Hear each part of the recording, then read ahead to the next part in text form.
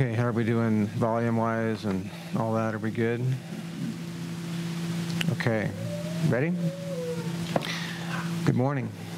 Thank you. It's a privilege to be here. I feel you did a really good job on rounding everybody up for a change. You were gone to Australia last time, and the first time, and then the huge snowstorm the last time. So, wow, there's a lot of people here. I'm amazed. So if you don't know me, my name is John Olive, and my family, Penny and my son Prentice, we fellowshipped with y'all a number of years ago. So many of you we know, some of you are still somewhat strangers to us, but hopefully that'll change. So there's two ways to learn. There's experience and wisdom. Anybody know the difference between those two? Give me a suggestion. What's the difference between experience and wisdom? One's in your head, one is you already know. Okay, I like that. The way I like to usually think about it is experience is something we have learned by living through. Wisdom is something that we learn from the experience of others. Which one do you think is easier? Wisdom, by far. And so you young people, pay particular attention to this because you're going to get to, if you're smart, you'll get to learn from my mistakes. So the title of this sermon is The Addictive Nature of Power. And we don't often think about power in terms of being an addiction, like drugs or alcohol or pornography or something like that. And yet it very much is. And because it's unseen and unrealized, it affects people in ways that they're not even conscious of. So about 2001, I was reading, and my Bible at that time was a New American Standard, James 3:14 through 16. You don't have to turn there. I'm going to read it to you. But it says, "But if you have bitter jealousy and selfish ambition in your heart, do not be arrogant and so lie against the truth. This wisdom is not that which comes down from above, but is earthly, natural, and demonic. For where jealousy and selfish ambition exist, there is disorder and every evil thing." So as I was reading that, I was a federal probation officer. I'd been in my position for 10 years. And the Lord asked me a question, "John, do you know what you bring to work every day?" And I thought, I'm really smart, and so many people look up to me, and I've got a lot of intelligence and influence. And what, Lord? What do I bring every day? He said, "John, you bring disorder and every evil thing." And I had to admit that was true, because if I read this passage and I understand it correctly, that because I was selfishly ambitious, that every day I was bringing a demonic influence into my work setting. And that was really a tough message to hear. And I don't think we often realize that selfish ambition is demonic. Just that and by itself.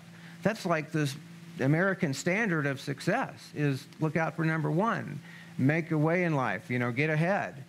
That by itself is a demonic expression, for that is exactly the nature of our enemy. The word in the Greek, erythia, Strong's 2052, means one who works for hire, a hireling. By implication, one who is selfish and self-seeking. That was me. But how did that happen? Because that wasn't how I started. When I got into work as a probation officer, my only goal was to help people. And I wasn't aware of how addictive power could be. In my case, probably like many, it was rooted in insecurity. I had been I had been bullied when I was a teenager. I was incredibly insecure. I had a lot of psychological problems. And even after I became a Christian at age 19, many of the impacts of that followed me, which I didn't know. And so as I began to be successful in my career as a probation officer and getting the esteem of the judges and management,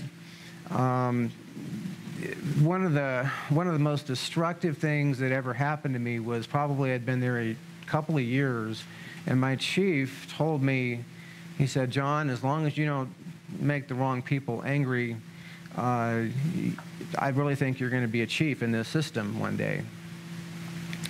And I had never thought about that. That wasn't something I was considering. But as I began to think about that, I began to think, if I became chief, it would really, it would send a message to that young, messed up, insecure kid I was in junior high that I exceeded everybody's expectations, including mine, and I really made it.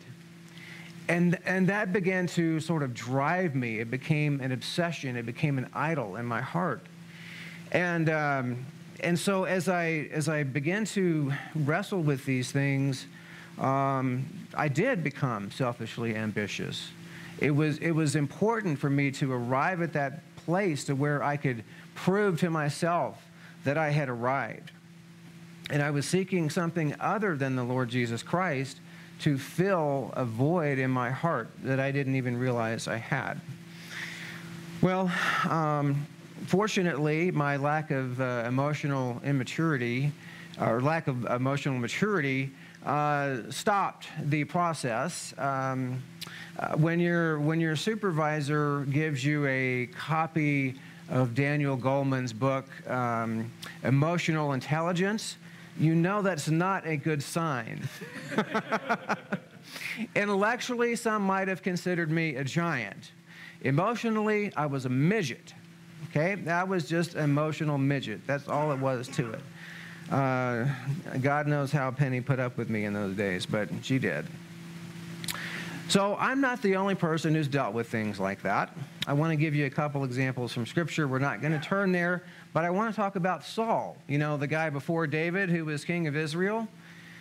If you're really in tune and go back and study 1 Samuel 9 and 10, you'll see something quite interesting. That initially when Samuel approaches Saul about being king, he's like, "What? Who, me?" He says, Benjamin is the smallest tribe in Israel, and my family is like the least significant family in Benjamin. Okay? So he's like, I'm not ready for this. And then when Samuel goes to anoint him king, Saul is hiding. God has to tell him, he's hiding under the equipment over there. Go drag him out.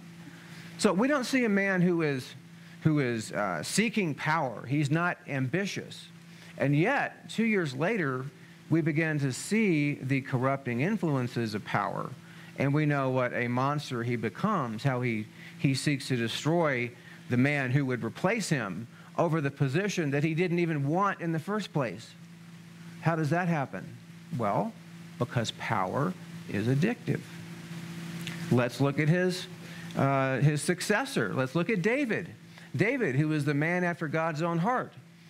He is totally in love with the Lord. But you give him 15, 20 years, and he becomes a monster. He is willing to get a guy drunk and to lie and to murder, to cover up his own sin with Bathsheba so that he can remain in power. So what's going on here? Are these just weak men? Are these just people that are failures? No. It is because we don't understand and appreciate how power affects people. So one of the first major articles, papers written about power in 1959 by two men, John French and Bertram Raven, identified 5 types or 5 aspects of power. That's been expanded in some papers I've seen to like 7 or maybe 8 different classifications of power. But I'm looking at the original paper, and he identified 5 aspects of power. There's a coercive nature to power, which is the ability to punish, and very much linked to that is the reward, the ability to reward people.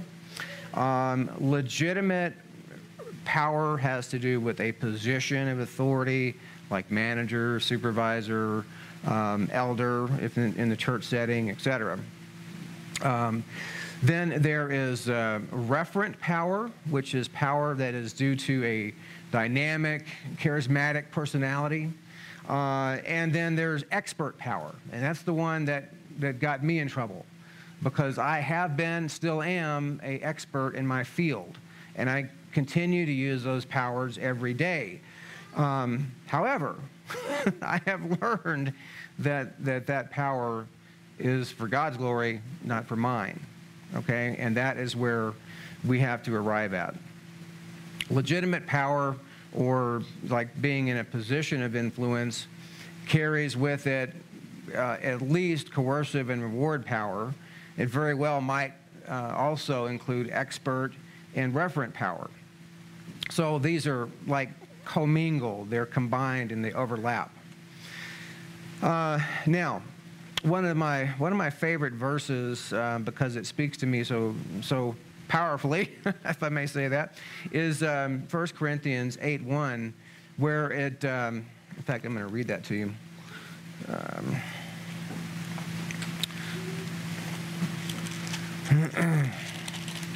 And Saul, who became Paul, that Saul, he understood this too, because he went through the same process. Now, concerning things offered to idols, we know that we all have knowledge. Knowledge puffs up, but love edifies.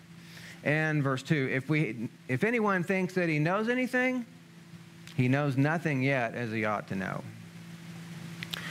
Knowledge has the inherent tendency of making us prideful, because it separates us from other people.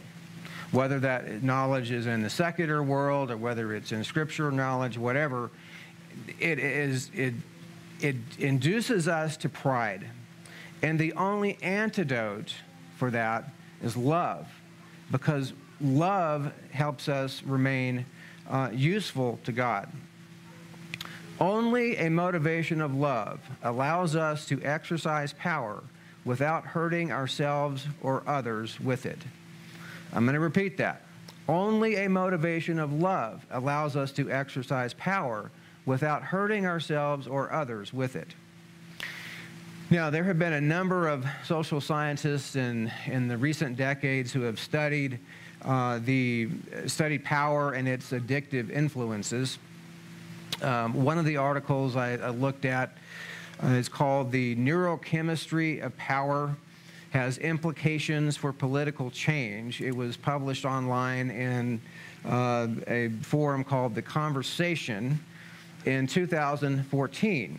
And it noted that in studies of power, the use and effect of power releases dopamine and produces an addictive high similar to drug addiction.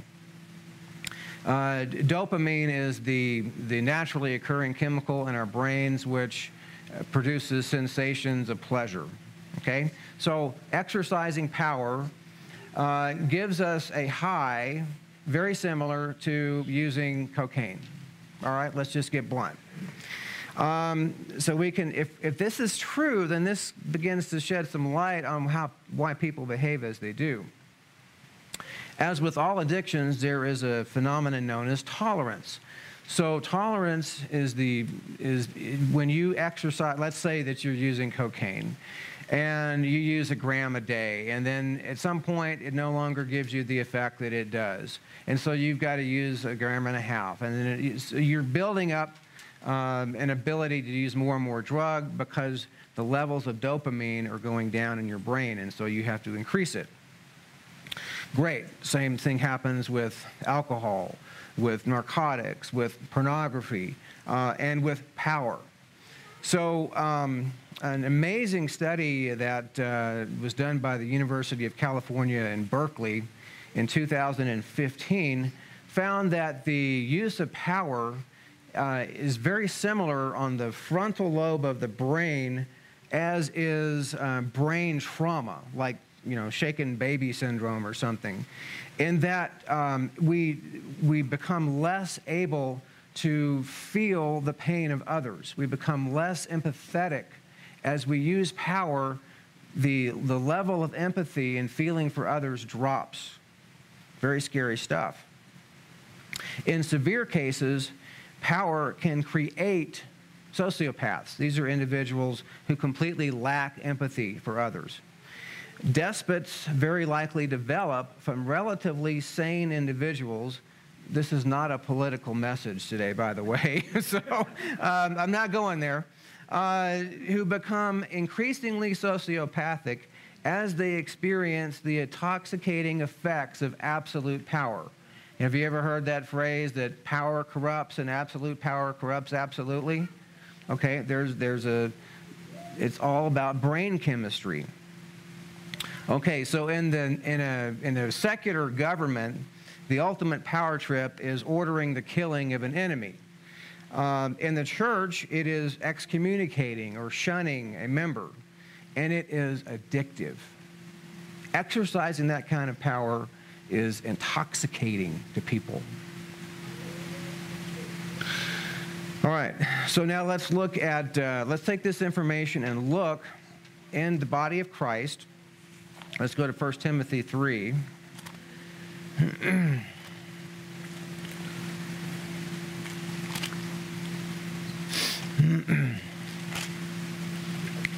Qualifications of overseers or bishops or elders, whatever you want to call them, and deacons. Okay, so in verse 1 of chapter 3, Paul says, "This is a faithful saying, if a man desires the position of a bishop, he desires a good work." That word for desire there, Strong's 3713, oregamai, means to long for and covet. It's a very strong word. I would be highly alarmed if someone came in the church desiring and coveting an eldership. Why? Well, for what we've just been studying. And so Paul doesn't say sign him up. He says, okay, that's just great.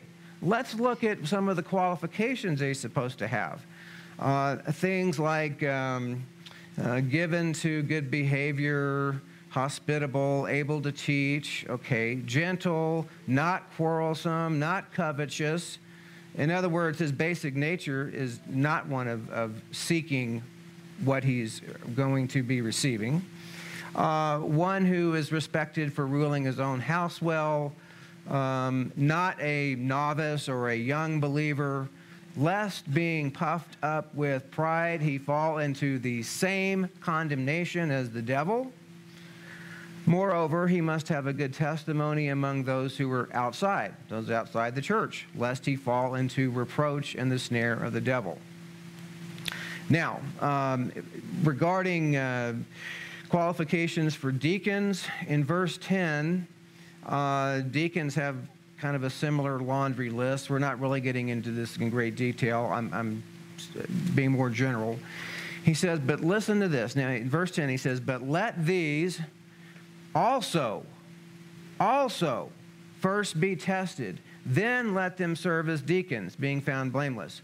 We know from context that also is referring to elders.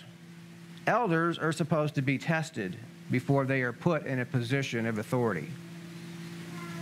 It's the only context that makes sense for is also right there. Deacons should be tested, yes. Elders should also be tested. Even more so, they're in a position of greater influence in the church. Now, this is I want to consider this verse, Hebrews 13:17. Obey them that have the rule over you, and submit yourselves, for they watch for your souls, as they that must give an account, that they may do it with joy and not with grief. Obey. Oh.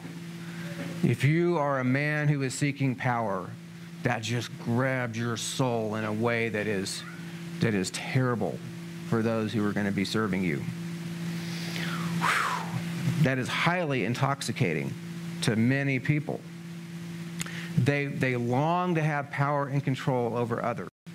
And they will be the first in line to become elders. Believe me. They will be auditioning. Okay? Ephesus, the most mature church we see in Scripture, was not free from this. Let's go to Acts 20.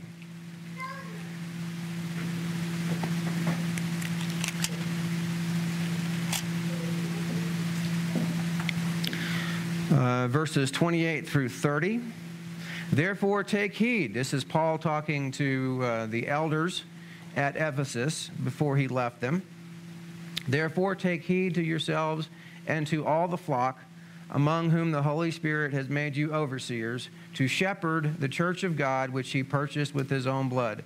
For I know this, that after my departure, savage wolves will come in among you, not sparing the flock. Also, from among yourselves, men will rise up, speaking perverse things, to draw away the disciples after themselves. How could that happen?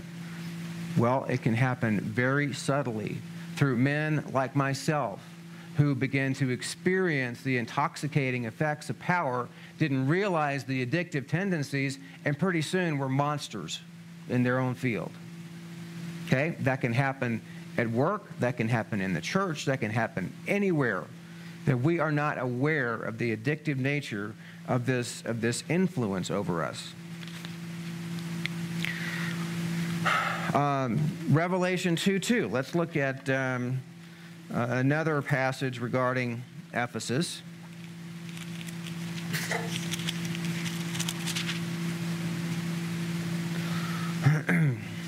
Starting in verse 1. To the angel of the church of Ephesus write, these things says he, who holds the 7 stars in his right hand, who walks in the midst of the 7 golden lampstands. I know your works, your labor, your patience, and that you cannot bear those who are evil. And you have tested those who say they are apostles and are not, and have found them liars.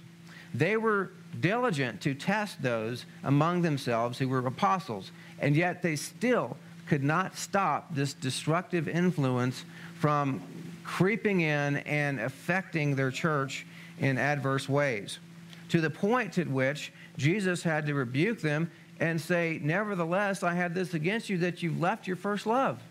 They were busy making disciples of themselves and not followers of the Lord Jesus Christ. And that can happen to any man at any time as soon as he begins to submit to the intoxicating, addictive allure of power. And we're talking about in the church setting here.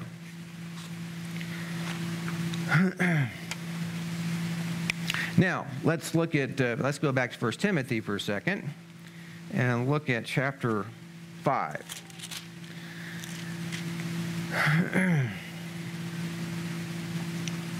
All right, so starting in verse 17, he's talking about elders, and I'll just read it. Let the elders who rule well be counted worthy of double honor, especially those who labor in the word and doctrine. For the Scripture says, you shall not muzzle an ox while it treads out the grain, and the laborer is worthy of his wages. Do not receive an accusation against an elder except from 2 or 3 witnesses. Those who are sinning, rebuke in the presence of all, that the rest may also fear. I charge you before God and the Lord Jesus Christ and the elect angels that you observe these things without prejudice, doing nothing with partiality. Do not lay hands on anyone hastily, nor share in other people's sins. Keep yourself pure. No longer drink only water, but use a little wine for your stomach's sake and your frequent infirmities. Some men's sins are clearly evident, preceding them to judgment, but those of some men follow later. Likewise, the good works of some are clearly evident, and those that are otherwise cannot be hidden.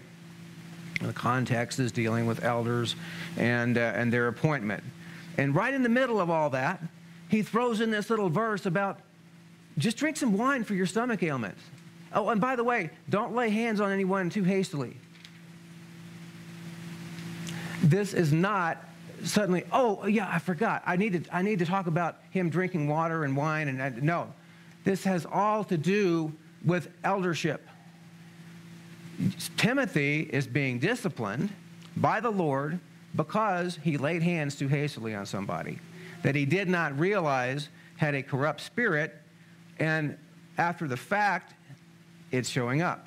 This man who he's laid hands on is a problem in the church, and Timothy is being disciplined for that. That's why he's having to drink wine, because of his frequent stomach ailments. It has nothing to do with the Lord's ability not to heal him. He's being disciplined, and we will too if we are engaging in that same error. All right, so maybe you've never seen that in context before, but it's a little more serious when we realize that, oh, this isn't just about should I drink a glass of Chardonnay or not? It's like, no, it's like quit laying hands on people too hastily. That's your problem. All right, so who wants to be an elder? Anybody want to be an elder? Okay, the period of testing and proving is really crucial here. I would suggest 2 years. To become a probation officer in the federal court system, they have something called probation officer assistant. And you serve for 2 years, and then at the end of that 2 years, they can decide to retain you or not.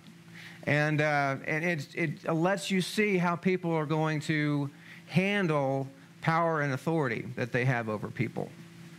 And there's a really good reason for that. I think 2 years is a great suggestion and a really good idea to think about in terms of eldership. Doing background investigations, checking with the last church they were at, checking with their employers, checking with their friends and neighbors to find out what kind of people they really are. This is a serious matter to appoint someone into authority in the church of the Lord Jesus Christ. They are responsible, and we are responsible for the decisions that we make on the Lord's behalf. And I don't think we take this responsibility seriously enough, and we pay the price with church splits and all sorts of social problems that occur. It's a mess. So remember, knowledge and power tend to puff people up, and that leads to pride. And it's our responsibility to be aware of those tendencies and to guard the church from ourselves and from others. Now, there's 2 ways that we can get into addictive behavior. Okay, let's take an example of a doctor who he does back surgeries, let's say, and he's got a patient that comes up to him for back surgery, and the man he knows from prior experience is also a narcotics addict. Okay, so he's going to do surgery on him. He knows this man's a narcotics addict. He's going to be very, very careful about how much he prescribes. He's going to monitor him carefully and make sure that he doesn't contribute to his addiction if he's a good doctor. But many patients will develop a narcotics addiction unknowingly. Maybe they have no experience with morphine or something like that. And so they go through back surgery, and without being aware of it, they suddenly find themselves being addicted. Well, a good doctor is also going to be aware of that possibility, and he's going to be really careful to make sure that his patients, whether he knows about any addictive tendencies or not, he's going to make sure that they are monitored and they're not getting any more pain medication than they need to deal with their issues, because he is aware of the nature of addiction. And so as leaders in the church, those who are in leadership need to be constantly aware of the addictive nature of power, so that they can watch for those who are already in full-blown addiction. It's like, sorry, go try the church down the street. And monitoring those who have absolutely no interest, it seems, in being abusive in their authority, but can easily develop that tendency. because power is addictive. Okay? And so as we think about these things, it can be life-changing. And for you young people, now, darn it, this is something that I have had to learn the hard way. I have had to experience the difficulties of having a power addiction significantly disrupt not only my work life, but my family life. Because I brought all that junk home to my family, too, as I was going through all that. And y'all don't have to follow in my footsteps. You can realize right now that even if you're an assistant manager at a fast food restaurant, that is a position of influence and some authority. And it can lead to addictive behavior, simply in regards to even that level of authority. So be very careful. Watch yourself, watch others around you, and protect yourself from going through this particular snare that I've had to walk through. This has been a very difficult message for me to prepare for obvious reasons. It's not exactly flattering to the flesh, but it's incredibly important for us to be able to be a man after God's own heart, so that if we are in a position of falling into this addiction, we can do like David and repent when given that chance, instead of being a man like Saul, who ignored the warnings and went on to his destruction. Father, thank you for this opportunity to share your word and to share the life lessons that you've graciously given me for others' instructions. We pray, Father, that you would guard all of us from the destructive power of addiction in relationship to authority and power. We ask you to guard our hearts, to keep us motivated by love and never seeking our own aggrandizement. We thank you and praise you in Jesus' name. Amen.